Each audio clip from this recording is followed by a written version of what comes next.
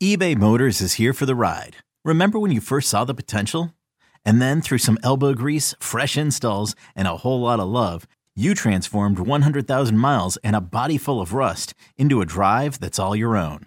Look to your left. Look to your right. It's official. No one's got a ride like this. There's nothing else that sounds like, feels like, or looks like the set of wheels in your garage. With over 122 million parts, you can make sure your number one ride or die stays running smoothly. So there's no limit to how far you can take it. Brake kits, turbochargers, engines, exhaust kits, roof racks, LED headlights, bumpers, whatever your baby needs, eBay Motors has it. And with eBay Guaranteed Fit, it's guaranteed to fit your ride the first time, every time, or your money back. Plus at these prices, well, you're burning rubber, not cash. Keep your ride or die alive at ebaymotors.com. Eligible items only. Exclusions apply.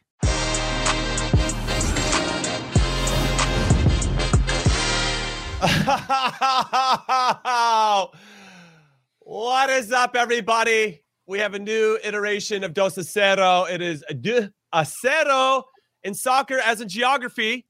Canada now sits on top of CONCACAF. They've been there for a while. The U.S. men's national team was just the latest team to suffer defeat in the frosty fortress up north. Not that fans will take any solace from the Canucks' formidable form in World Cup qualifying. However, I'm Jimmy Conrad. I'm here with Heath Pierce. We're going to break down a tough day for U.S. soccer. The Que Golazo Canada versus USA recap begins right now. All right, everybody, you know the drill. Hit like, hit subscribe, follow us, leave some comments, and that will make us all warm and fuzzy inside. And then if you're listening to this on podcast form or any of your podcast platforms, leave us a 5-star review. Yes, we're guilting you into doing that. It's called peer pressure, everybody. So go make that happen. And type something good about how handsome we are, even though you can't see us. That would be awesome. And then before we get into the recap, we want to announce a winner for our gift card, a $100 gift card to Paramount Plus. Yes, we're giving you the goods. We want to reward the people that are rewarding us with their loyalty and support and all of that good stuff along the way. And the winner is Lucas Elder. And producer Des has been in contact with you. You know that you won. Now, for everybody that's watching right now, guess what? Guess what, Heath? Guess what? We are giving away another card, a $100 gift card to Paramount Plus. But here is the caveat. We got to get to 1,000 likes on this video. Now, we have a few days to get there. Doesn't all have to happen right now. Second thing you need to know, you got to hit us up in the comments with your Instagram and or Twitter handle so you have a chance to enter the raffle. So producer Des knows where to find you and drop you a message if you win. Go make that happen right now. Hit like. Go tell your friends. Tell them to hit like so we can get there, so we can keep giving out the goods. If you keep supporting us, we're going to keep giving out the goods. That's how this is going to work. All right, Heath Pierce, let's get into it. Let's go. I'm not clapping because of our performance. I'm clapping because I get to hear from you, the man, the myth, the legend. We lost 2-0 to Canada, which I believe was the right result given how that game got played. What were your thoughts, my friend? Well, let me just clap because you're allowing me to talk. This is one of your longer intros. I get it. You always get to do the giveaways. You're great at the giveaways, so I get it. You eat up a lot of this time. You're great at it, Jimmy. So no, look, looking back on that at the loss, and obviously this is one of the rare times that we've done a recap post-game where we've had a few minutes to sort of reflect on it, right? We haven't had 24 hours, but it's like, Jimmy, when in MLS rules, they let the press into the locker room, very different than other parts of the world where you're heated, you're emotional, you tend to go off the cuff on how you feel, emotional on things. But I've had a moment to take a step back and sort of think through it. And I still feel the same, Jimmy. I still feel the same. It wasn't a great performance from the U.S. men's national team. I think the fight was there. There was some effort there. I agree with Greg Berhalter's comments, which we'll get to in some ways, but it was against Canada. When I look at it as a whole, when I think about the game, when I think about the match, when I think about the performance, it reminded me very much of an international performance, a game of consequence in an international game, right? Scrappy, hard fought, not a lot of space, not a lot of time, not our best performance, which you tend to see at the national team level, less so at the club level when you have that type of ability to have a rhythm.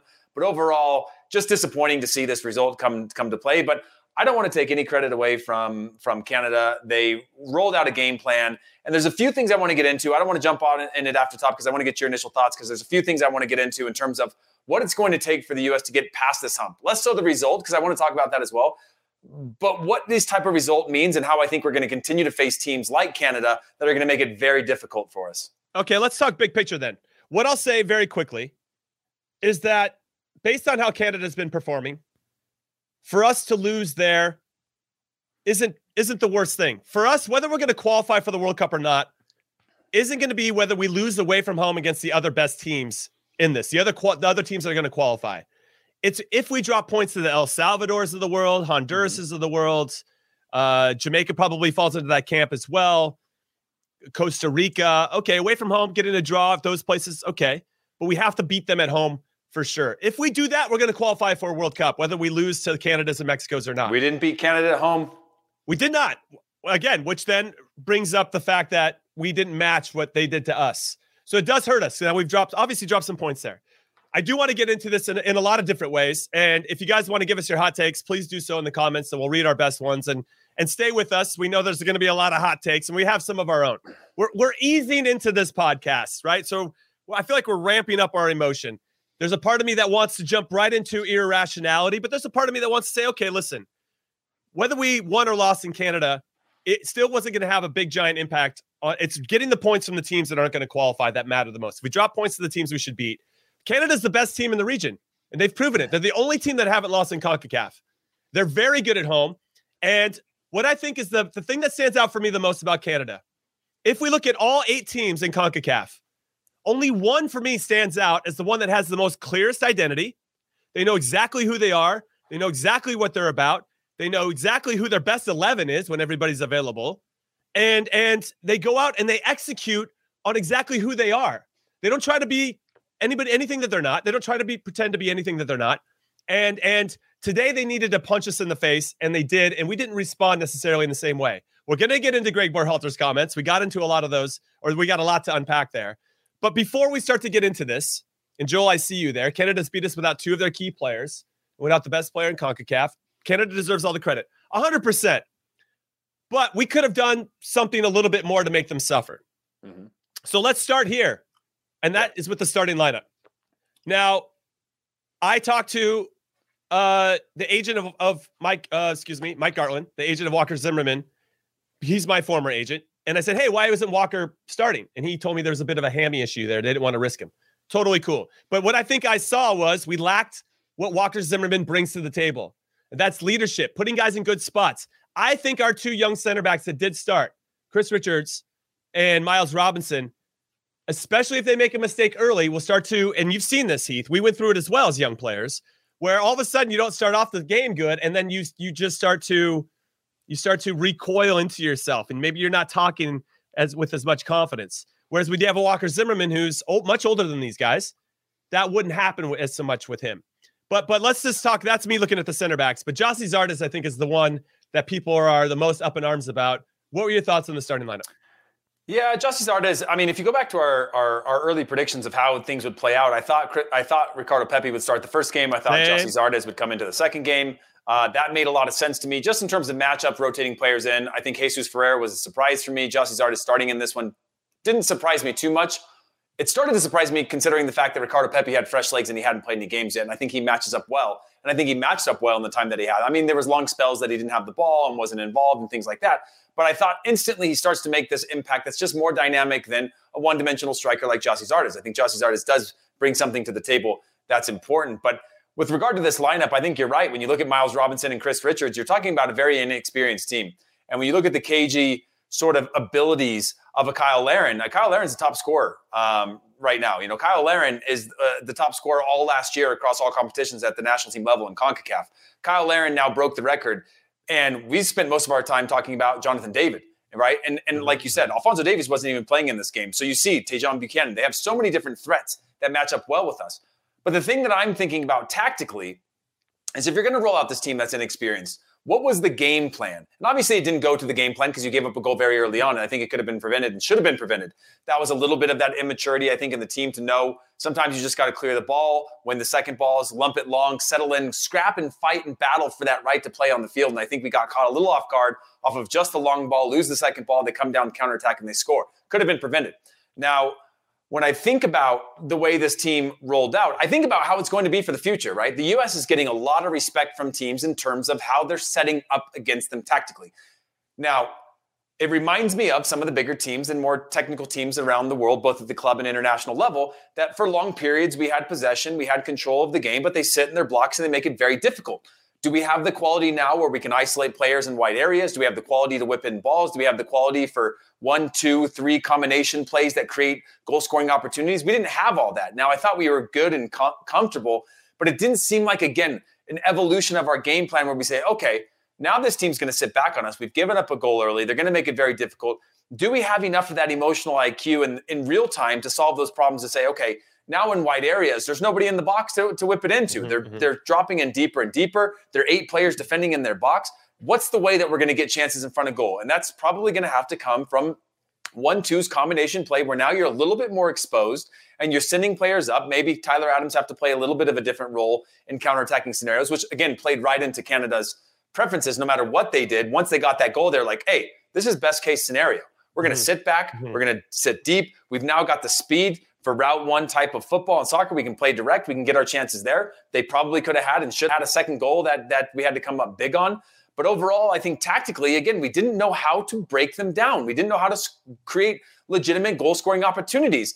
And while I'm not against Gyasi Zardes starting in that, once we went down 1-0, I was like, Gyasi Zardes doesn't really have a role in this game anymore. And now I'm looking at it saying maybe he shouldn't have started because he doesn't have the dynamic ability to play that differently. I think Gyasi Zardes in a 0-0, scrapping for balls, trying to draw fouls. And like you said, Jimmy, along this way, the other thing I wanted to mention on this, set pieces. Even though I didn't think we played poorly, I thought Canada competed with us, and set pieces were poor. Christian Pulisic over the bar. Crosses from wide areas, set pieces. We had one. Nothing. Christian Pulisic trying to chip the keeper on a big chance where we have this split and spread. Yeah, Weston McKennie, when the balls are in good spots, we get good chances. And I don't think we do enough of that, putting the balls into good spots, which partially because, I don't think Brendan Aronson was in the right spots. But yeah, to take those, Christian Pulisic was on the ball more than I'd like him to. I know he's our leader. I know he's our captain. But yeah, I know I'm on a little bit of a rant. He wasn't our captain, though. That's something to talk about. I know, but I mean more so our captain. He took the captain's armband when Tyler Adams went out. Sure. But he is our leader in terms of experience, and he wears the captain's armband on a regular basis. I get it. But I just thought that was interesting that Greg Berhalter clearly listens to the podcast and said, hey, Jimmy and Heath are right, that maybe Christian But he still started him. Isn't captain material. He's captain material. He's not captain material. Let's give it to Tyler Adams. Now, God, there's so much to unpack here. With regard to Gyasi Zardes, I was surprised that he started. I thought we were potentially holding Ricardo Pepi, getting him back transitioned into the team, or I don't know what was going on behind the scenes, but I thought he was going to start the second one because I thought because of what he brings to the table, and he's a little bit unpredictable, I guess with his energy, right, and how he presses, and he's good in and around the box, and he already has a pretty good goal-scoring record with the team, and you'd like to think, in theory, that he'd be sharp coming out of the Augsburg stuff, whether he's scoring for them or not. He's still, all right, he's seen something a little bit different than what he's seen in MLS. He can come back and really apply that immediately. So he didn't play the first game. Okay, we're holding him. Gyasi Zardes starts. Okay, not my favorite choice, but to you, I can find a narrative that can fit there. When I thought, and this is what I actually commended Greg at halftime going, hey, everybody, or I was talking to my friends, like, this is what Greg's been pretty good. We saw it in Honduras. We were down 1-0. He made some tough choices. He took out 3 starters, put 3 in. We scored 4 goals. We saw that Christian Pulisic wasn't great against El Salvador. He took him out, right? He's been making some bold choices. So I thought, halftime, Zardes is out, Pepi's in. Yeah. Cool, here we go. And I thought we missed a big opportunity. I know this is getting a little bit into the weeds. But do you think waiting 60+ minutes to make that change or spark, realizing it wasn't working, was right? Like, know how it is. You go into halftime, Jimmy, you say you got a quarter of an hour to prove something to me. But, I mean, you very rarely do you make that change. Like the last thing we needed to do against a Canada team that's so organized and hard to break down already is to give them the first goal. And so cheap. That first goal was such dog shit. It's just... Yeah. Nobody challenges for the ball, then everybody's a step late. And Miles Robinson didn't look sharp today. That's not the Miles Robinson that we've seen. That's the Miles Robinson that I saw in that last game that he played in, though. Like a little bit shook, a little bit off the pace. Right. But like a young player is going to go through that, and you can't do that in a national team game. He looked shook in the last game. And Matt Turner didn't look very good today either. And the save on the goal, yes, there's a couple, obviously, it starts with him like ballooning a kick, but people should still challenge for the goal kick no matter what. And he just seemed like it's almost like a shock. Boom, boom, boom, 3 passes and they score. We just weren't prepared in any sense of the word. So that when you give up that first goal as like that in particular to a Canada team who also did it to Honduras down in Honduras, where you score the first goal, dude, they're going to sit back and wait to counter and hit you on the second one, which is what they did. And they know who they are and what they're about, and they don't give a shit about possession. So they had 36% possession, but they made more of that 36% than we did with our 64, right? So I don't know, man. It's frustrating. But with Gyasi Zardes, you got to take him out at halftime. To your point, Heath, you got to take him out. And I'll get into the weeds. What I was going to say is when you bring on a sub at halftime and you make that call, a nice, bold call, you give that guy that's about to come in 15 minutes to get properly warmed up out on the field, kind of get a taste of it. You're not on the sideline with people yelling at you and you got a penny on. You're like, man, how do I fit into this game? You actually get to start the second half with the new rhythm of the second half, and you actually get to influence the rhythm of that second half. I thought that was a big miss. Zardes out, Pepe in right away, and then you start to tinker based on how he's connecting with an Aaronson and a Pulisic. It was really fascinating to me. One more thing I'll add. I'm going to throw it back to you because I'm all over the place, and you can pick and choose where you want to go next. Mm-hmm. But we saw Pulisic in the same exact spot on the left side trying to cut in the whole game. It wasn't working. The same thing wasn't working against El Salvador. Why can't even him and Brendan Aaronson just switch sides? Yeah, for 10 goddamn minutes, dude. Just 10 minutes and see what that looks like. Throw Canada off a little bit. Be like, all right, now the defenders got to think about it a little bit. Yeah. They were stacking those guys up in a way that made everything really predictable. We didn't have any ideas when we got to the final third, or in a way that was actually making Canada move and shift. And not until like there's like a 10-minute window when we had all the subs in where it looked like, all right, we're doing something. Whether you like the guys that came in or not, at least we were felt like we were putting Canada on the back foot. But what pissed me off is we got a bunch of crosses and nobody was making the near post run. Borjan's like cheating off of his line to come catch stuff at the near post because nobody. I'm like, what are we even doing? What are we doing? Yeah, I mean, what I'll say about those crosses is a lot of them. I looked at them where we got in and around the area, and then it felt like the next chance was to like put the ball in the box, whip it in, do these things because we saw success against other opponents that aren't as good or as organized. There's a little bit of a half chance there. But against an organized team like Canada, those are 0% chances, right? They eat those up. They're sitting in their blocks. They're whipping it in. They're very opportunistic attempts to put the ball in the box or in the area. Now, you can have players crashing to the near post, but the run's got to be there, right? And we saw times, again, where I saw Robinson up the field where he whips it into the near post. No one's there. It's also on him to say, hey, you can address that after. But if that ball's not on, pull it back and do something different. And again, for me, it was, again, a little bit surprising that they didn't take Pulisic off when they had a chance to. They took off Brendan Aaronson, who I thought had good energy. He wasn't having his best games. But again, he brings that energy at least where he's trying to create something, right? You saw in that box, he had a good first touch, didn't have a great hit on the end. But at least he's like, got that confidence to like take chances. And I respect that. And I think that is a valuable thing to keep on the field. Christian Pulisic has been off for the last 2 games, but we've given him more minutes than I think we should because he's Christian Pulisic. Now, I agree that occasionally a coach gets a gut instinct of saying, yeah, maybe he's a 6 today, but a 6 who has the ability to be a 10 if it needed to be, right? They can create moments of magic out of nothing. And you need somebody like that has a little bit of that X factor on the field. To go back to the center backs again, who else could there have been, right? Who's your other options? Mark McKenzie, who's not playing a ton. He's found a way to get results when he plays with the national team. Hasn't always had his best performances, but he finds a way to play simple. His game is pretty predictable. His game is a little bit what I think more like Walker Zimmerman in terms of a little bit more, win balls, get the ball to the people closest to you. But it all comes down to me, though, Jimmy, that you knew you were taking a risk. You didn't have many other options. Your center backs made some mistakes and it played perfectly into Canada's game plan in the same way that we would if we were playing at home against anybody in CONCACAF. You score that first goal, you lock it down. You make it very, very hard for them to have anything. And Canada, who's been building on that for all of qualifying, that was the perfect storm for them to say, hey, all right, we've got no problem. Jimmy, tell me one person on Canada's team that wasn't willing to fight, track back, scrap, get into little individual battles, throw their elbows up, make it personal against the U.S. They were making a statement from start to finish, and not one of those players, including the goalkeeper who was pissing me off with all of his antics of getting the crowd into it, rolling around, running, chasing a ball to the corner flag to do a dummy over it, like all those things. There was a lot of gamesmanship that Canada were up for in this game. Well, yes. Well, what I was going to say, really quick, on the gamesmanship, do you see how wide that field could have been? And they narrowed the field to 68. New York Yankee Stadium is at least 70 yards. And it sucks to watch because it's on a baseball field. But it's they narrowed it because, Greg went out and said that our outside backs are our superpower. Like, all right, cool. They're your superpower. Yeah. Well, here's some kryptonite for you. We're gonna take away about 2 yards make on the field each side. tiny. Make the field tiny. Now what are you going to do? But what I want to throw to you, because while you're in kind of midpoint on it, I think Canada knows that if you come out with some attitude and you're tough in the tackle and you start running your mouth, and now you have a goal to back it up, right? Because we basically gift wrapped a goal for them. I think we struggle with that mentally. I think we struggle as a group mentally, and that's where the players.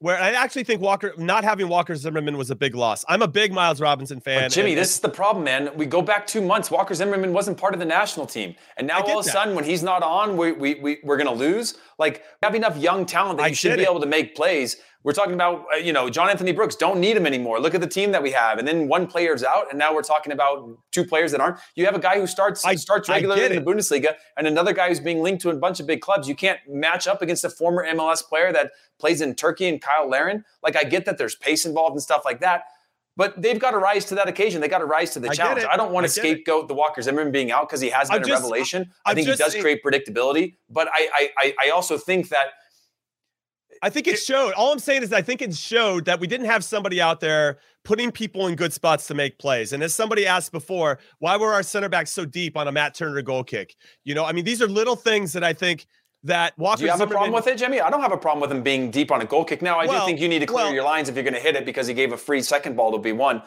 on the counterattack.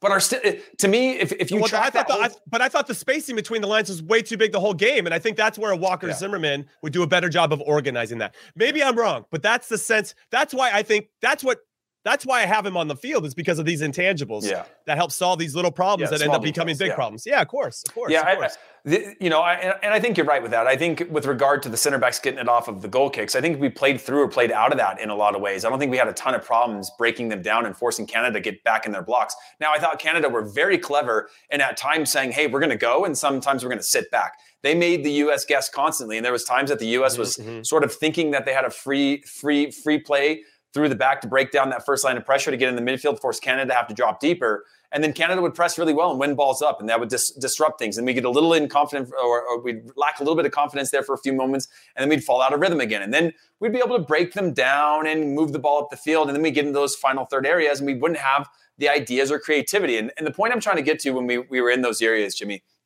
as you and I both know, and before I get crushed by anybody, I go back to the times that I was playing with the national team when we played the best teams in the world, right? Where we sat in our blocks for 90 minutes and you had to sit deep and you had to really, really work hard to keep teams out. Spain, for example, right?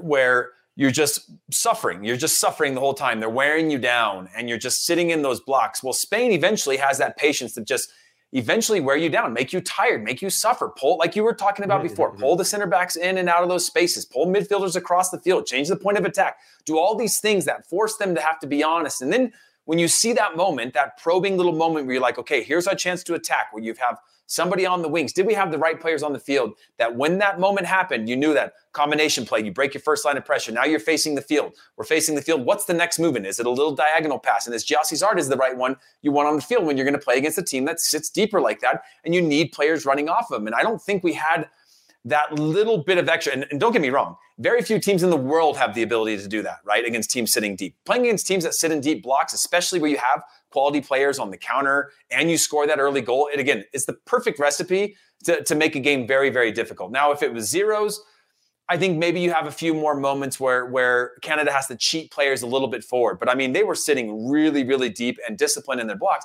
But now you have to be able to take strategic risks instead of these half chances of lumping the ball, kick it up in the air, a little bit on the back post, forcing things. And I don't know if we're quite there yet in terms of quality and creativity to be able to capitalize consistently on teams that are going to sit back against us. And as the U.S. gets better and better, and the quality of our players get better and better, and the respect for our players, they're playing at bigger clubs, get better and better, teams are going to do this. And they're going to just say, no problem.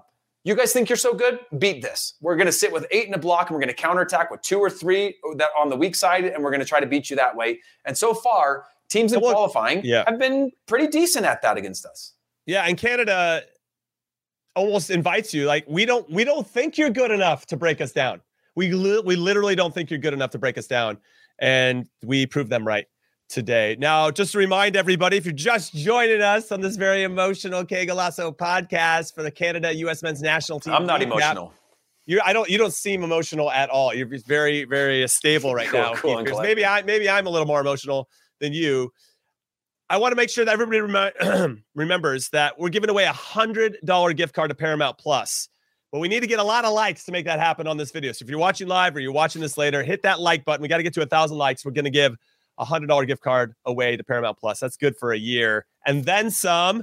But make sure you leave your Instagram or Twitter handle in the chat so we know how to enter you into the raffle. So make that happen. Okay, Heath. So let's talk a little bit about Greg Berhalter's roster selections, because I think a little thing that killed us was the Timothy Weah situation. Mm-hmm. We could have really used him either as a starter or coming off the bench. And when we didn't have him, again, very similar to Zimmerman, it almost felt like, whoa, what happened to our depth? Why don't we have anybody here? Now, obviously, we brought on some other players that have been categorized as Greg's favorites and aren't necessarily everybody's favorite. I like Jordan Morris, by the way. I like him. There's still something about him, his game that I like in terms of just that willingness to run at people. He is a semi-truck. That guy is big, dude. You would think, oh, little Jordan Morris. He's not little Jordan Morris. But yes, I think there's value for all these guys. And Paul Arriola almost became the greatest men's national team player of all time if he scores that bike, especially after sacrificing his neck to make that happen. which was ridiculous, by the way. Dude, on replay, this guy's made out of rubber. Yeah. But with regard to roster selections, once it kind of got into it a little bit, who are we really going to count on to come off the bench? I mean, Gio Reyna felt more glaring at this point. Weah felt a little bit more glaring. At some point, I was getting to trying to think of how do we solve this problem? And there was a part of me that thought, okay, if we keep Richards and Miles Robinson there, can Tyler Adams maybe drift back into kind of the middle of a three? That will release Anthony Robinson a little higher and Dest a little bit higher. Then we can bring on a Luca De La Torre or somebody else in the middle to help maybe drive us a little bit more forward. Of course, we're going to have to take a risk if we're chasing the game. And then you could, you don't have to waste a sub on bringing a third center back on. You just let Tyler Adams come in, and that allows us to bring on another midfielder that can maybe unlock things that Tyler Adams couldn't from where he was in the field. Also, we should just talk about Tyler Adams being hurt. We'll have plenty of time to do that in the preview for Honduras, which is now looking like the most important game so far. What about a second striker, Jimmy? What about a second striker? What about playing with two? And I'm not even talking about a false nine. I'm talking about just occupy if they're so comfortable with playing with center backs, and we don't make them uncomfortable with a single striker because they're sitting so deep that they've got lines blocking passing lanes and they're sitting back deeper. Why don't we bring on a second striker to play up next to them? And if we're going to whip in balls, at least you've got more numbers in the box. I thought at times we got into really high, good positions on the counterattack or in the run of play, and then there wasn't numbers in the box because Gyasi Zardes has checked back, laid the ball off. The speed of the game, he's not able to get back into the box. We just didn't have those numbers, and I don't think that's Christian Pulisic to be that other guy in the box. Can it be a Jesus Ferreira? Can we have Ricardo Pepi playing up top with Gyasi Zardes? Again, I don't know if that's the answer, but I'm just trying to think about it differently. And I think a two-man striker could be good against a team sitting in the box because at least you're occupying space and forcing teams to have to make some decisions. If one player's, it's classic style. If a striker checks back, your second striker's making that diagonal run in behind. You're just pulling those center backs out, in and out of positions. Anytime that we did that, we saw Vitória. Anytime he was uncomfortable, foul, and then eventual yellow card. Like we were making them uncomfortable at times. If you can now do it in a traditional sense, I think that we could have had something there. And Tim's talking about PFOC, 16 goals this season for a Champions League team. Now, actual roster selection for this camp, I agree with you. There is some things there that I think are missing, but you couldn't have predicted that we're breaking down a team that we're acting like we played against some super nation. We played against Canada, and I think we match up really well. And no disrespect to Canada because they're the best in CONCACAF right now. But we should be able to match up with them. We shouldn't be giving up a goal in the 7th minute against Canada, period.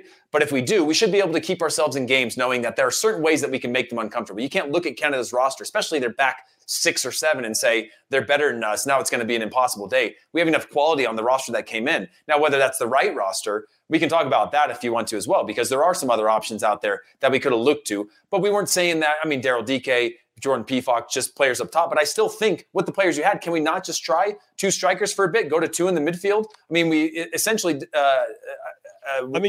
have gotten to that anyway. Jordan PFOC actually started the first game we played against Canada, the 1-1 in Nashville. So it's funny how we don't really even think about him so much anymore, even though we still do that. Maybe he should have been included, but he feels so far outside of it now. And and what Greg Berhalter's maybe looking for. And I agree with you, but that kind of gets back to my point. If I can intertwine what you're saying with what I said before, why didn't we move Christian Pulisic around?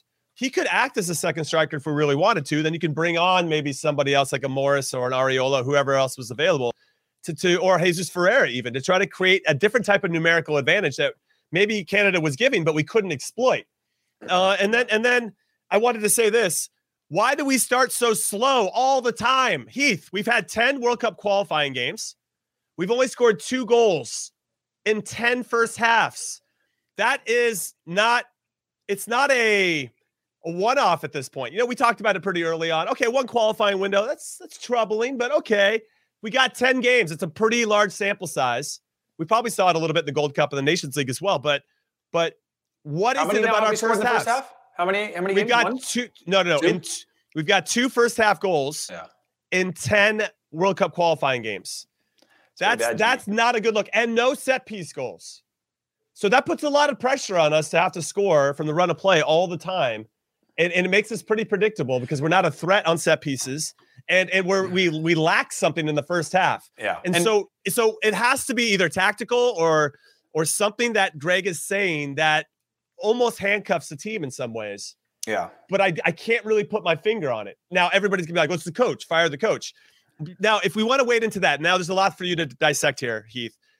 But Berhalter might not be I don't know. He's probably not the guy. I don't feel like he's really maximized the potential of this group. But I don't know what it would do to fire him at this point. I look at it, Tata Martino with Mexico. Yeah. You're still in a good spot. Nothing is done yet. That the sky isn't falling yet, right? Everything, you're never as good as you think you are, and you're never as bad as you think you are, right? And even though I'm very frustrated. We're still in a very good position to qualify. I just like when we get to the World Cup, is Greg the guy that can really take us to the next high? I don't know. That's still yet to be determined. But it'd be really weird to get rid of him at this point, despite I can feel, especially when we lose, there's a lot of momentum around making that happen. But I don't know where you want to jump in there, but go for it. Yeah, I think there's 2 things. One, I think there's the heartache of losing to Canada, right? And then there's the way that we played. And I want us to get into Greg Berhalter's comments as well at some point. But, for me, when I look at the journey and I look at the process, go back to Nations League, go back to Gold Cup, go back to the wins that we had. The things that have made us good is that fight, right? And Canada took that same fight to us. And they did the same things that we want to do to others. And every time that we start to play well, we get caught up in our own hype. I look at Weston McKennie. Weston McKennie was all the hype after the last game. This was a game that I don't think he was good in. I don't think Weston McKennie's standards. He was trying his spin moves again. He was doing all this like sort of individual battle, slowing the game down, taking too many touches. I don't think he was bad, but I feel like we have this constant, like you said, we're never as good as we think we are. We're never as bad as we think we are. But we have this moment where we go, win, we're great. And then we're somewhere in between. And I feel like we lose a little bit of that fight. Every time we put together something decent, we get a result.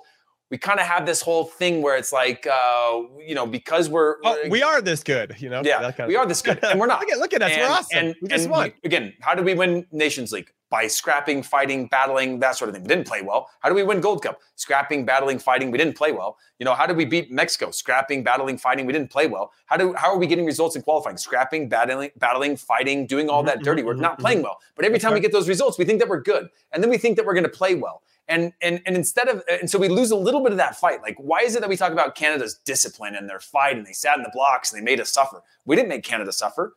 We didn't because they got that goal. And part of making somebody suffer means you got to keep yourself in games. And it becomes very difficult if you're going to make an error at the international level against anybody, whether that was El Salvador or Canada or Honduras or Panama, Costa Rica, Mexico, whoever it is. You give up a goal in the 7th minute in any game. And okay, having said that, Mikel Antonio scored in the 7th minute, and Jamaica lost that game against Panama. Different. I hold the U.S. to a higher standard of being able to kind of fill out games, but you got to be able to fight. You got to be able to not make mistakes. So I know we've got to head to break soon, but I feel like we're moving too far away from the things that make us good to who we think we have on the field and the teams they play on and what makes us good and how we need to play. Because the performance wasn't terrible. It wasn't bad by any means, but the game gave us a goal against in the first 7 minutes. And I don't think we ever had a solution or a plan, or at least, Jimmy, I don't know about you. And it was like one of those things where like 10 minutes, 15 minutes in, I'm like, I think there's one out here for the U.S. They had possession again. Canada was pinned back for large periods. But then as time went on, I was just like, oh, they're making nothing of this. There's nothing. It's just possession for possession's sake. There's no emphasis on what we're trying to do with possession. We talk about, attacks to a conclusion, and none of it really seemed to have a rhythm or even a risk to say, hey, I might turn this ball over, but at least I'm going to take this chance to try to create a goal-scoring opportunity. Sorry, I know we're going rant to rant, but yeah. It's the best. I mean, that's our emotion getting in the way. And I'm not emotional, Jimmy. No, you're not. I can totally tell you're not emotional. I do want to say that I feel like our best chance on goal in the run of play was finally in the 60th minute when Brendan Aronson actually had both corners and he hit it right at Borjan. And that bummed me out that it took us that long to get a legitimate chance in the run of play and actually break them down in a meaningful way, and couldn't make more of that particular opportunity. But we're going to have a lot more to talk about right after this break, everybody. We're going to get into our player ratings for this game. We're going to continue to shower Canada with adoration. And then we're going to get into Greg Berhalter's post-game thoughts. I know you want to stick around for that, so do not go anywhere. Robert Half research indicates 9 out of 10 hiring managers are having difficulty hiring. If you have open roles, chances are you're feeling this too. That's why you need Robert Half. Our specialized recruiting professionals engage with our proprietary AI to connect businesses of all sizes with highly skilled talent in finance and accounting, technology, marketing and creative, legal, and administrative and customer support. At Robert Half, we know talent. Visit roberthalf.com today. Knowing how to speak and understand a new language can be an invaluable tool when traveling, meeting new friends, or just even to master a new skill. But it's not always simple when you're bogged down by textbooks and structured classes. That's why so many people trust Rosetta Stone. Rosetta Stone is the most trusted language learning program, available on desktop or as an app. It truly immerses you in the language you want to learn, like Spanish, French, Italian, Chinese, and more. You won't just be studying English translations. The Rosetta Stone intuitive process helps you pick up a language naturally, first with words, then phrases, then sentences. Don't put off learning that language. There's no better time than right now to get started. For a very limited time, listeners can get Rosetta Stone's lifetime membership for 50% off. Visit rosettastone.com/rs10. That's 50% off unlimited access to 25 language courses for the rest of your life. Redeem your 50% off at rosettastone.com/rs10 today. Oh, that was awesome. Wow. I want to sign up for Paramount Plus. Speaking of which, we're giving away a $100 gift card. If you didn't know that, you haven't been watching, make sure you hit like. We got to get to 1,000 likes on this video so everybody is entered to win. But the way you enter to win from your side is just leave your handle, Instagram or Twitter, in the chat, in the comments, to be eligible for that to happen. A $100 gift card to Paramount Plus. That is next level. And that ad gets me all fired up, Heath Pearce. Yeah. Yes, you're alongside two of your favorite former U.S. men's national team players, Jimmy Conrad and Heath Pearce, for breaking down this game. We're frustrated. We're trying to be some. I feel like I'm passive aggressive about this game. I'm trying to be passive and see the big picture, but then also like, what the hell are we doing?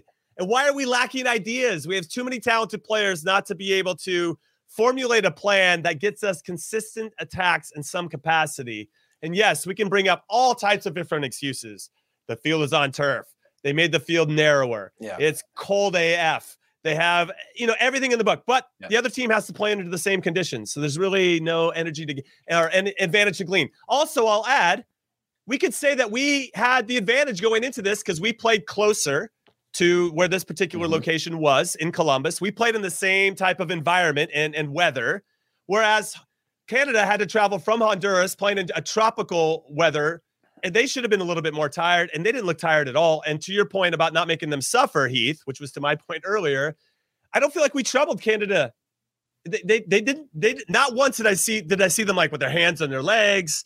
They were up for it from minute one until the very end. And I don't think we've mentioned his name once, but John Herdman, the manager of Canada, deserves a lot of credit for establishing this identity and building a team culture that completely buys into what he wants to do on the field, and that's going to lead them to their first World Cup since 1986. Well, you know what? You know what? Like we're talking about this, right? Walker Zimmerman out, Tyler Adams likely out for the next game with his hamstring issues. But they could have said the same. The best player in CONCACAF is not playing for their team right now, and they're getting the result. They just beat the U.S. 2-0, and there's nothing that they're saying about that because that they threw all things out the window, knowing, oh, we're playing the U.S. We've got to scrap. We've got to fight. We've got to earn our right to be the best in CONCACAF. And that's not in the beauty of which you play. That's not the quality of which you play. That's getting the results. That's finishing top of CONCACAF. That's securing your berth to your first World Cup in a very long time. And they did that. And Jimmy, let me ask you this. What do you think it was? What do you think? Do you think it was a lack of fight? Do you think the U.S. lacked confidence? Do you think it's a lack of ideas? Because we've got quality players with plenty of ideas. Do you think it was the circumstances that we just couldn't overcome because, they went and looked at our previous games and said, okay, look how they've struggled against lower blocks. Look how they've struggled against teams that sit deep. Look how they've struggled in these types of scenarios and tried to create that environment? Or do you think they just went about their business? Do you think that they're that sort of of course, they're trying to find these advantages playing in the cold. They're playing in a smaller pitch. That pitch could have been much bigger given the space that they had there. They made it small. They made it hard. But those were the U.S. national team. Well, I remember Champions League. We have players that play in all these conditions where they're used to playing against teams that are sitting back and in blocks and those types of things. What I find interesting is that Brenden Aaronson, after the Nashville game when we drew 1-1 with Canada and he scored, there's an incredible interview with him going, Canada didn't even come out here to play. Not at any point during this game were they trying to play. They were just trying to disrupt us the whole time. And if they had an opportunity once or twice to go forward, but we created more chances, we deserve to win this game. And I don't think Brenden Aaronson would be saying the same thing after this one. Because, yes, I thought Canada sat back and were disruptive, but that's who they are. And that's what they're really good at. And Jimmy, don't give up a goal in the 7th minute. I get that. Go zeros and then talk your mess about how they don't try to play and it's ugly and you come out with a draw and they were just looking. They were never trying to do anything. That's fine. I know that's for the first game. I get it. I don't know why we looked a little bit off the pace, which again gets me into why are we so slow off the blocks in general? We gave up. Remember, we were in Columbus against Costa Rica. We gave up a goal in the first 2 minutes. And with players, to your point, that should know better. That should be locked in. That should be ready to go right when the whistle blows. But for whatever reason, I don't know if it's the guys want to win. There's no question. And we did see a lot of fight. We saw, we always see the pluckiness from Tyler Adams. Serginho Dest was getting into Tajon Buchanan. There was scrappiness there. But then it gets back to the point you mentioned before. Did we have enough guys out there today making plays? Doing the fine margins didn't tip our way because we didn't impose ourselves in those key moments to make those plays. Now, I've actually spoken to a couple of my Canadian friends who didn't think Canada actually played well. And I'm like, yeah, man, you guys hold yourselves to a very high standard, and I appreciate that. But they made the plays that mattered. They played their game plan. They played their game, and as I mentioned before about Canada, they are so good at executing who they are. And for us, and I think what frustrates a lot of us fans, and I feel like I'm speaking for everybody, we don't always know what the game plan is because it takes us so goddamn long to get into it that by the time we're in and starting to establish a rhythm, there's already been a goal scored or there's already something that happened that now we have to react to. It doesn't always feel like we're being as proactive as we can. But Jimmy, 83 minutes even, because I'm with you. They played their game plan perfectly. But we gave into that game plan by giving up the goal. But you're still telling me 83 minutes, we can't create a legitimate goal-scoring opportunity. Weston McKennie scores in Serie A, plays for Juventus. Yunus Musa has had a good run of games with Valencia, a huge club. You've got Tyler Adams plays, for RB Leipzig. They play in the Champions League. Up top, Jesse Zardes is not a new player. Again, you're telling me for all this, Brenden Aaronson plays Champions League in the knockout rounds of the Champions League. Christian Pulisic plays at Chelsea as Champions League winner. You're telling me those players all together in a game can't create a legitimate goal-scoring opportunity, whether individually or collectively? You know what it looks like to me? And I see this with some younger teams that I coach. When plan A isn't working, they really struggle to find a plan B. Yeah. That's what it looks like to me. I agree. That all of a sudden, Greg's plan A or what I like to do isn't working. And it's like they're too stubborn to go to plan B or just aren't all on the same page to figure out what that plan B is. Or plan A didn't, or by the way, plan A wasn't something you wanted to do, and when it doesn't work, you go, I told you so. And now, now we're stuck, now we're down one, like that sort of thing, a difference of opinions or egos. I'm not saying that's the case, but there are factors in this. There are, I've heard complaints from players that don't like pressing high with Greg's pressing system. Greg wants them to press constantly and endlessly. And sometimes the players go, I want to play beautifully. I don't want to be a pressing type of team, And that is one of the factors within this national team that some players feel. So yeah. No, it's interesting. Well, I mean, you have to wonder if the players are like, why is Jossie starting and not Ricardo? Mm-hmm. You know, that could have been a choice that threw off a couple players where everybody probably assumed Ricardo Pepi was going to start, maybe even Ricardo Pepi himself. He doesn't. And now everybody's like, you know, whatever. I don't know. I'm just using that as an example. But there was something a little bit off today where we didn't feel like the buy-in didn't seem like it was immediate or we weren't ready to commit to making all those little plays right away, where you could see that commitment right from the get-go from Canada, who knew exactly what to do to the Americans. Just go out and punch them in the face right away, you know, and see how they respond. And yeah, sure, some of them will push back and it's going to get chippy or whatever. But this referee actually let them play a little bit. So, okay, if the referee's going to let you play, then you got to get your licks in and let them know that you're not going to take any shit. And not to say that our guys did, but we just weren't sharp in those key moments. And obviously the first goal is it's almost embarrassingly bad, that first goal that we gave up, because it just felt like that's something you see, you know, at a very young youth level that you're like, God, why can't we go for goal kicks? Like, who's challenging? And then boom, boom, boom, it goes in the back of your net. And you're like, well, that other team's better because they know what they're doing. And we don't. That's what it looked like. So frustrating. So then take it back to, and let's get on to Greg Berhalter's comments, but let's take it back to one moment then. That's giving up your goal. And that's on your center backs. Our center backs have been the thing we've talked about in a positive light for the majority of World Cup qualifying, considering our attack hasn't been scoring in first halves and having to climb out of things in second halves and haven't been playing particularly well or rhythmic.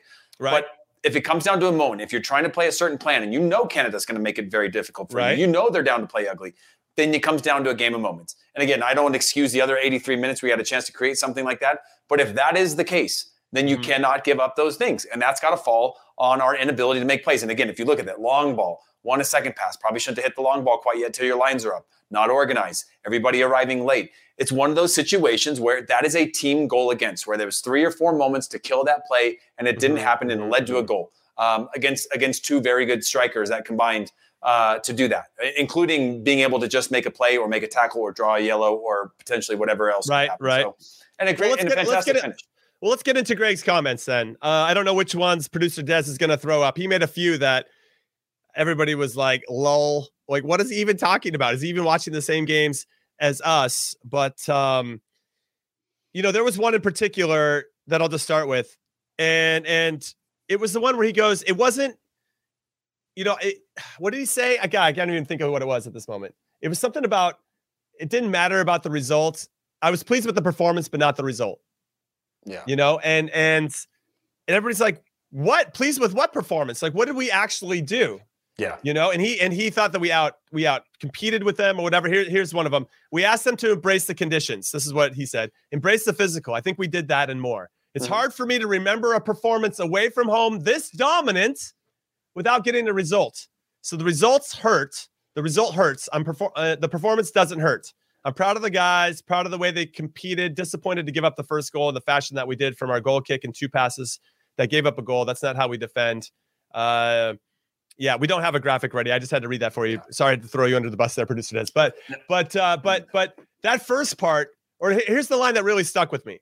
It's hard for me to remember a performance away from home this dominant without getting the result. Maybe his only metric is possession, which is 64%. But I did not see that the same way as he did. What were your thoughts? Yeah, I mean, look, I think we controlled a lot of the game, but I don't think it was with any sort of purpose, you know, controlling the game and the fact that I don't think we let them out a lot of times. I think we won the ball back in good spots. I thought Tyler Adam, again, covered a lot of ground. I think we put out most potential fires. But considering the fact that we gave up a goal in the 7th minute, I would probably give up some of that ability and some of that possession and some of that winning that second ball back to take some risks. Be more vulnerable in the counterattack, then throw some numbers up, switch to a 3 back earlier, like those types of things. I thought we could have done more to take the chance. Now, that's looking back on this game, knowing that we lose 2-0 in the end. But and dominance is all relative, right? I think we did dominate most aspects of the game except for on the scoreboard. And that's all Canada was interested in. Canada was probably in the locker room saying, let them dominate the game. Let's get our goal. Let's scrap it out. Jimmy, you and I both know. Going down to Central America, that was the old game plan. That was the U.S. game plan. Possession? Maybe. You know, beautiful style of play? Maybe. Build up, breaking down lines of pressure, all those types of things? Maybe. Or we can just draw fouls in and around the box, get a few free kicks, get our 1 or 2 chances, finish it, run into the locker room, get on a plane and fly out of here. Yeah, right. That was a game plan. But I think to your point, I'm going to cut you off there because I feel like we're all ready to evolve from that mentality, that we have the players that, to your point before, they all play in big games in Europe and all that stuff, where we can put our foot on the ball, settle it, and actually build a meaningful attack. Which we did, by the way. We just didn't build the meaningful attack part. We put our foot on the ball. We had good possession. We moved the ball around. But then it got to the areas where you go, okay, when that snowball is getting bigger and you're like, okay, they're moving the team around, change the point of attack, that's when you go. But instead we change the point of attack, put our foot on it, bring it back, or somebody clips in a ball to somebody on the back post like a shit ball or something that's not a very nice looking, something that's like a half chance where 50-50 playing straight into their center backs who are in good spots already because they're already sitting deep. And we didn't have, like you said, the plan B to say, okay, it's not going to work from wide areas like it did last match. It's not going to work in this. So we're going to have some of these 1-2s or pull these players in and out of positions. Or, hey, Christian Pulisic, play up underneath the strikers for a little bit. Let Robinson take the full left side. And we're going to have a little bit of a weakness, but Tyler can shift over. Like those types of real-time things you have to be able to solve to try to create your advantages because Canada knew exactly what we were going to do. They got their goal, which was unfortunate for us. They didn't expect to get that. But once they got it, they were like, all right, we got this one in the pocket if they're not going to do something creative. Yeah, these were interesting quotes. But I do want to say that I tried to put myself in Greg Berhalter's shoes after this. And obviously you're massively disappointed. You have to go right in front of the microphones and start to talk. And because we haven't qualified yet, and because you're probably more aware of the fragility of the team and the ego, the overall collective ego of the team and how we cope with adversity, whatever it may be, I think he's protecting his players here by just saying, this was a good performance. We just didn't have enough at the end, and we self-destructed by kind of creating our own mistakes, that type of stuff. And I think that's important because I think after we qualify, he can relax a little bit, and then in those performances afterwards in the friendlies, you can start to be a little bit more critical of what we're seeing. Yeah. But I think we have a group that might be a little sensitive, and even if he can sense that, maybe they aren't, but maybe if he can sense that, why risk throwing a couple players under the bus? And I remember Bruce Arena did this at the World Cup in 2006, okay? I was unaware of it. I was on the team and I was unaware of it. You're in such a bubble when you're part of these things. But after that first game, 49-50. No, it didn't take me too long. Czech Republic, right? We got our asses kicked 3-0. He threw Beasley, DeMarcus, and Landon Donovan under the bus and said their names public. He was so frustrated after the game. Mm-hmm. He went. That's the first time I've ever heard Bruce do that. And I also heard after the fact when Bruce apologized to those two players and to the rest of the team for making those comments behind closed doors, the first time he's ever apologized to players for saying stuff like that in a post-game presser as well. I don't think it gets you anywhere to throw any particular players under the bus, especially when we know that we need to keep the confidence high going into Honduras. If you want to poke and prod and criticize, maybe in between the two windows, but not when we're right in the heat of it. So I understand where he's coming from here in some ways, if he's trying to soften the blow a little bit, knowing that this was always going to be a tough game. But he does need to be held accountable that our game plan didn't work out the way that he wanted, and maybe he didn't start the right players. And that's part and parcel of being a coach of any club or a country. You have to admit when you make a mistake, and it's hard because if you admit a mistake during a press conference, I didn't start the right guy, then you probably lose that guy that you started. He's never gonna, it's like it's a really fine line to how to criticize your team, but yet still kind of acknowledge that it could have been a little bit better. Yeah, I think he did right by the team. I think that was a good leadership move. I don't think he did right by us as fans and as media and as former members. I think there could have been more to that we can sink our teeth into. It's one thing to protect your team because I do think they're fragile and you do need them for the next games. And you don't want to throw them under the bus. And they did put in an effort or a shift. There was a shift there that I think was well fought. I think that next step in terms of quality is what we need. Maybe he doesn't even actually believe we have that quality to be able to beat a team like that in deep positions, or to be able to do that. That takes a lot of. I don't know a lot of teams around the world that could consistently play against deep blocks and win games outside of your Spains, your Frances that are used to doing it, where every player plays at a club where they're having to play every single weekend against deep blocks because teams don't want to. Teams have no chance against you because you're at a super club. Play for national teams where you're playing most of your national team games against teams in a deep block that are just scrapping for some sort of points, things like that. Yeah. And so I get that for protecting the team on that sense, but I think there was more he could have given to us in terms of saying, here's some things that we're missing, right? that bite or that killer instinct to take chances or that bravery to take chances, right? Run one-on-one at somebody, try a wall pass, try a 1-2, take some chances at the right moments. Like do high risk things when the game warrants that, knowing that you might be leaving your team for a counterattack or vulnerable at times, but that's what we're going to have to do to unlock this team. I think we had a little bit of caution, afraid of what that might be, afraid of taking those chances. So if he had said that mixed with something else in there that was a little bit more of like, having said that, here's a few things that we need to do better. And maybe he did say that at some point. I think it wouldn't sit so uncomfortable with me, because I agree that's a great leadership move for your team, and that's the only thing that matters to him is how do I get my team to a World Cup? But for us, you go, well, it just seems a little bit exaggerated to say, thinking about dominating a game and being proud of the team and those types of things. Of course you are, but like there's some more nuance that I think was missing to that. I'm Sandra, and I'm just the professional your small business was looking for. But you didn't hire me because you didn't use LinkedIn Jobs. LinkedIn has professionals you can't find anywhere else, including those who aren't actively looking for a new job, but might be open to the perfect role, like me. In a given month, over 70% of LinkedIn users don't visit other leading job sites. So if you're not looking on LinkedIn, you'll miss out on great candidates like Sandra. Start hiring professionals like a professional. Post your free job on linkedin.com/recommend today. This episode is brought to you by Progressive Insurance. Whether you love true crime or comedy, celebrity interviews or news, you call the shots on what's in your podcast queue. And guess what? Now you can call them on your auto insurance too with the Name Your Price tool from Progressive. It works just the way it sounds. You tell Progressive how much you want to pay for car insurance, and they'll show you coverage options that fit your budget. Get your quote today at Progressive.com to join the over 28 million drivers who trust Progressive. Progressive Casualty Insurance Company and Affiliates. Price and coverage match limited by state law. No, that's some good insight. I appreciate that. Now, just as a reminder, make sure you hit that like button. We get to 1,000 likes, and we are going to unlock a $100 gift card to Paramount Plus. We've already given away 2 in this past week. We want to continue to give these away. We put up a pretty big benchmark this time around, going for 1,000 likes, but we think we can make that happen. Also, we want you to put your Twitter or Instagram handle in the chat so that you can be entered to win. That gives you a better chance. Otherwise, we don't know how to contact you. So make sure you put your Twitter, Instagram handle in the comment section and hit that like button. And then we're going to unlock another $100 gift card to Paramount Plus.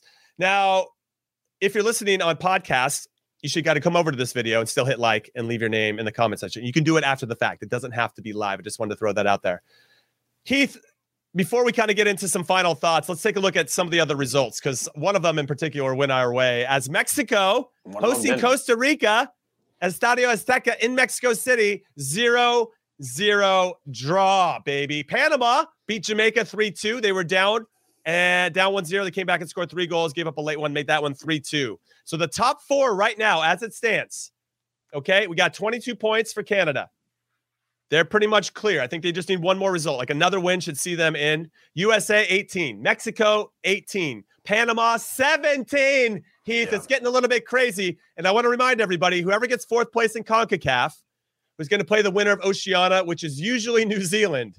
And that's not a 2-legged affair like it used to be. It's just a 90-minute one-off against New Zealand at a neutral site. That gets a little bit trickier. So getting to 4th is going to be crazy. However, we do have a nice head-to-head matchup against Panama. We play them at home in the next qualifying window.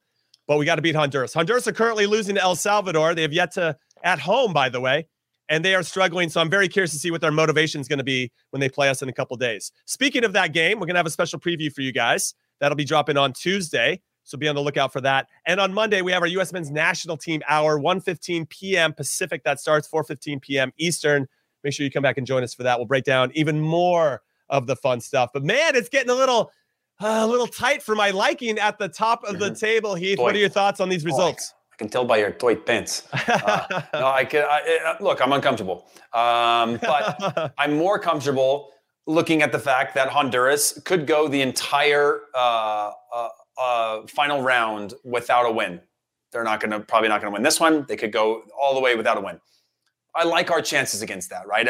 You talk a lot about like when all bets are off teams or whatever. All bets have been off for Honduras for a while, and they've imploded, right? They haven't risen to the occasion of players saying, play for your jobs or any of the other like motivating factors, or play for a spot on the national team, or play for pride, or play for the crest. None of those seem to be working for Honduras right now. So I like our chance of getting 3 points there. Then we've got a very tough window. Can we say this about Honduras very quickly? And I know, again, we're going to have a special preview for this, but I want to say this before you move on.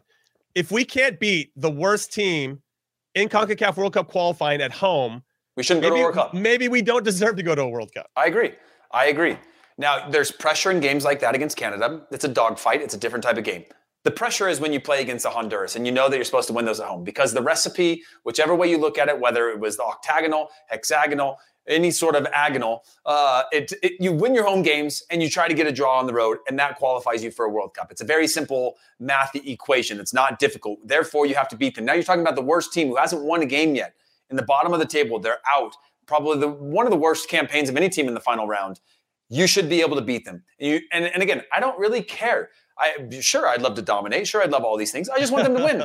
The same way that Canada came out to play against the U.S. Just win. And then in the next round, you have Panama also at home. You win that game. Those two wins, you're safe. I like the chances there. Maybe we need 5 points, or maybe we need 7 points out of our last 4 games. I think 6 does it. I think you wrap this one up with a win, puts you in a really good spot. You're controlling your destiny at that point. You still got Panama at home, who you should beat. And Panama are good, and they're in form right now, and they are chasing this World Cup. So I don't want to count them out. But when I'm looking at the U.S. front, you win your home games. You win those games, and I like you. And I like the chances. Same thing for Mexico and whatnot. So I mean, everybody's trying to do the same exact thing.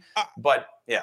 Okay, now let's just talk really big picture before we let everybody go. And again, we're on the U.S. Men's National Team Hour tomorrow, so we can dive back into any topics you want to get into regarding the U.S. Men's National Team. 1:15 p.m. Pacific, 4:15 p.m. Eastern when we'll go live. And it's an hour, but maybe we'll do some extra time and go 75 minutes. I don't know. Mm-hmm. So the U.S. have Honduras next on Wednesday. Mexico, March 24th, Estadio Azteca, which hasn't been that much of a fortress for them. They have shown some vulnerabilities. Canada got a draw. Costa Rica got a draw. Jamaica, an undermanned Jamaica, almost got a draw there in the first game of the whole window. Then we play at home to Panama a couple days later, and then we go down to Costa Rica to play in San Jose against the Ticos. 4 games left. You say 6 points will be enough for us to get into, because if one of those 6 points, I assume, is beating Panama at home. You think 6 points is going to be enough to make that happen? Because if Costa Rica get full 3 points against us in Mexico as well, maybe Mexico matters less because they're probably going to qualify anyway. But Costa Rica could get really dicey if we need a result in that last game. Mexico drew with Costa Rica. Mexico aren't any better than the U.S. right now. We're both struggling in terms of the standards we've set for CONCACAF. Canada are the ones running away. So I think Mexico still have points to give up as well. I don't think, yes, Mexico have three of their last 4 at home. Yes. So it's in their favor, but it's not the fortress. One of those against the U.S., that's a 6-point swing. You also have U.S. playing against Costa Rica. That's a multi-point swing. U.S. against Panama to really swing those numbers is a 6-point swing. So I think 6 points there, considering one of those is against Panama. You try to get a point against Mexico. You're going to get your 3 points, hopefully, against Honduras. I think 6 points does it, considering who has to play who. Yeah, right. And the fact that Mexico aren't the Mexico that we thought. The U.S. aren't the U.S. that we thought. The only team that isn't what we thought but is doing exceeding that expectation is Canada. I think Panama to a certain extent. Yeah, and Panama as well, by the way. They've actually been a little bit better than I thought. Yeah. Now, Costa Rica, just so everybody knows, Costa Rica's trek, they go to Jamaica next. And that's a big one, obviously, because they're right next to each other in the table. Then they host Canada. They're away to El Salvador, who have nothing to play for anymore. And then they're hosting the U.S. So it's not necessarily favorable, but Canada might have already booked their ticket or close to it. And then really quick about Panama. They're in Mexico City in a couple days on Wednesday. And then they host Honduras. They come to us, and then they host Canada. So, yeah, there's really no easy games left. And I think there'll be a lot of split points out there. But, man, Heath, this is getting really spicy, and the seat's feeling a lot warmer than it did, I think. It's not what we wanted, Jimmy, but it's kind of what yeah, that's how it is in CONCACAF. That's how it goes. But man, wouldn't it be nice to be easy at some point? Just be nice and easy. All right, Heath, how that feels. I'm going to call it a show on this one. So on behalf of producer Des and Heath Pierce, I'm Jimmy Conrad. I want to remind you guys again to join us tomorrow for the U.S. Men's National Team Hour, going live to you on YouTube, where, among other things, we're going to announce the winner of this Paramount Plus gift card that we're giving away today. Make sure you hit that like button to make it happen. We got to get to 1,000 likes, and leave your handle, Twitter, Instagram in the chat so you're entered to win. And then make sure you're following the Qué Golazo podcast on Apple Podcasts, Spotify, Stitcher, wherever your platform of choice may be in the podcast world. And leave us a rating and review. That'd be very nice. So we just gave you a free podcast. We want to keep that coming. And then, of course, follow us on Twitter, Qué Golazo Pod. And then hit us up on YouTube. If you haven't already, like, subscribe, turn on your notifications so you never miss an episode. All right, everybody, the sky's falling. We're going to press pause on that for now. We'll pick it up again tomorrow for the U.S. Men's National Team Hour. We appreciate you, and we'll see you next time. Later.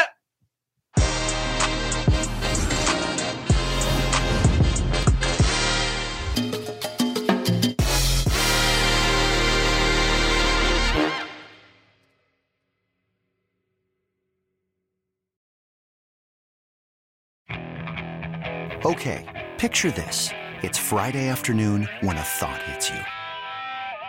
I can waste another weekend doing the same old whatever, or I can conquer it. I can hop into my all-new Hyundai Santa Fe and hit the road.